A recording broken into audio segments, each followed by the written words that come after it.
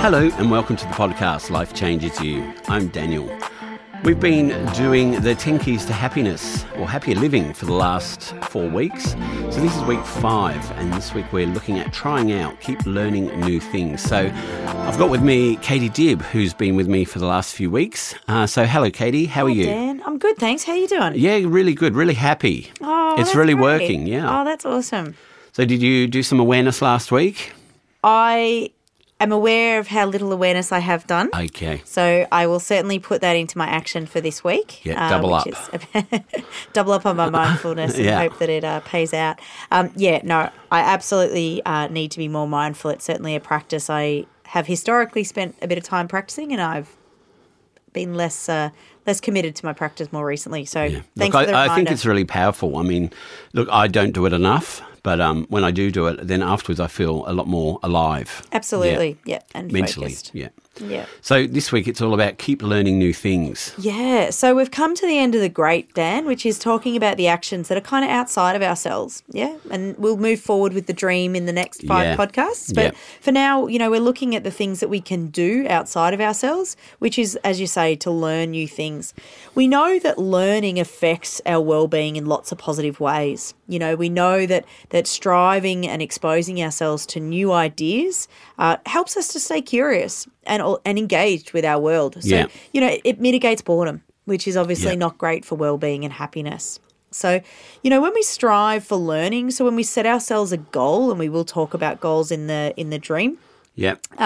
We set ourselves a task to complete something. Yep. And even if it's just a book or an article or something small like that, it actually gives us a great sense of accomplishment, which helps to boost our self-confidence and resilience. Yeah. Which, again, we will talk a little bit more about resilience when we're referring to the dream parts of the keys to happier living. And I guess with this as well, keep learning new things. It's not necessarily about going to uni and doing a diploma or a certificate or a degree. It's also about, cooking a new meal. Absolutely. Using new technology. So learning something new, a new skill that you haven't got. Yeah, that's right. And it might be, sharing a skill with a friend, so teaching somebody else something new, or joining a club or singing or things like that, playing a new sport. Yep. So you're right, it doesn't mean to go off and do any formal sort of qualifications. No. It might be just a small task like you say, like cooking a new meal. And I guess also, Katie, like every week we sort of pose a question to the audience, like, what have you learnt or tried out for the first time recently? And I mean, it could be anything,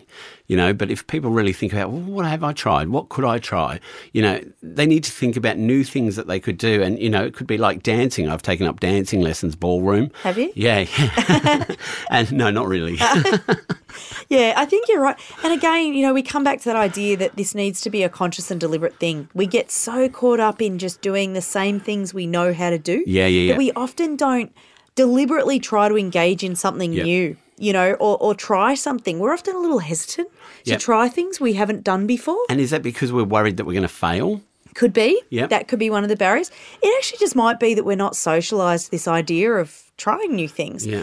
Kids are so open to new experiences. They'll try everything. They'll if you put them in an ice cream store and you ask them which one do you want to try, they'll try them all. Yeah. Whereas you take me to an ice cream shop, it'll always be choc mint. Just Right. because that's something, and even the idea and thinking about, well, what would I try if I went to an ice cream shop, and that might be a deliberate action that I take, which is go to the ice cream shop and not order the choc mint and try something I must new. still be a kid at heart because I would try every flavour there. Well, that's all right. That's all right too, Dan. So, I think people need to really just consider deliberately things that I can try, things that I can learn, and when was the last time you tried something for the first time? Yeah, and when you do start something new, it might not work the first few times, but when you actually master it, the feeling you get of achievement is overwhelming sometimes, like, wow, I really learned how to do that. Absolutely. And I think the other thing that we've talked about is the engagement of curiosity. Yeah. This idea of what will it be like, and then considering it and thinking about it, and that sense of accomplishment of just even doing it, trying something new. And you'll see that when a kid tries a new trick or they try, something new in a food that they might like. Yeah. They get this real joy, which you can see how the idea of trying out or learning new things actually invigorates this feeling of happiness. So why don't we do that as much as kids? Because like if a kid like is learning a card trick and they learn it, and then they'll run around and show every single person they know this card trick, whereas we'll learn something and we don't tend to sort of tell everybody about it. We should say, wow, I learned how to cook this week. Yeah. And people go, oh, right. And then that spreads it on to other people and, well, maybe I should try to make something new. Yeah, look, I think it might be, as you said, it might be coming back to that idea that people are a little cautious. Yeah. I also think kids are naturally more curious about their world. They're in a state of where they're sort of learning so much. They are socialised to just be thinking about new things and trying new things. And I don't think they have the fear of failure like adults have. Yeah, unless we train them to have it, which obviously we're not aiming for. No. So yeah, I think as adults, if we can try to reinvigorate that curiosity that a child might have, that sort of connection with our world about what could I do differently this week, and try to shut down that negative voice that tells you that you might fail. Yeah. Sure, but you also might equally succeed, or this might equally be amazing. Yeah. And they don't have to it doesn't need to be a high-risk situation, No. It can be going to the ice cream shop and trying a different thing. Or it might be, sampling sushi if you've never had sushi before, or taking... Or trying to make it. Yeah, you could try to make it, yes, absolutely. Or visiting somewhere different that you haven't been before, going to a different park, or, even just, Googling 10 things to do and choose number 5 and give it a crack. Yeah. See how you go. Yep. So learning a new skill, it might be a first aid technique or even just a new feature on your phone, taking the time to learn that. And I think what you've identified, Dan, is the relationship between accomplishment and increased sense of happiness are very closely related. Again, it triggers that reward system in our brain, which gives us a nice little flood of happy hormones, which then improves our mood.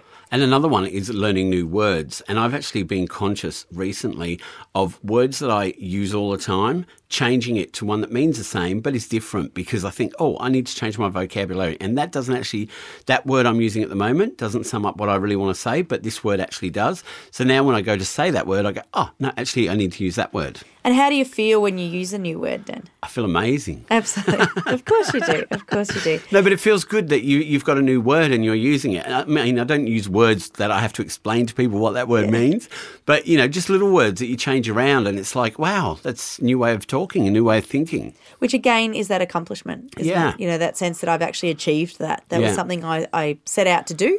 And now I've achieved that, which is great.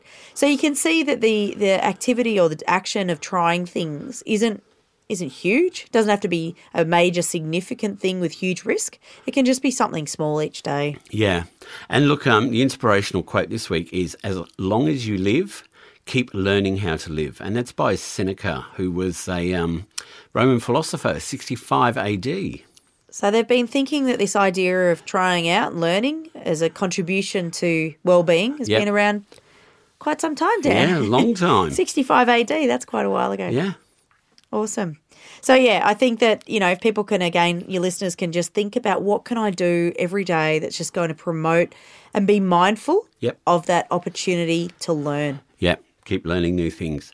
Okay, well, I think that's it. That was Trying Out. That was part 5 of the Great Dream 10 Keys to Happier Living. So next 5 are the dream ones, which are, do you want to tell us what those ones are? We've got direction, which is having goals and looking forward. Yep.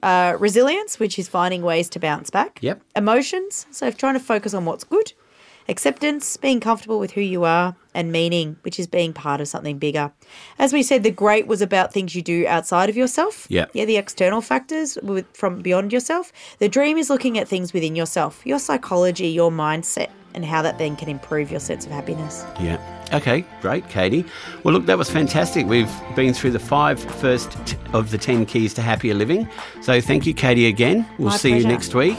Thanks, Dan. So if you want to get in contact with us, you can contact us on lifechangesyou.com.au. We're also available on Facebook, Twitter and Instagram. So until next week, take care of each other. Bye-bye.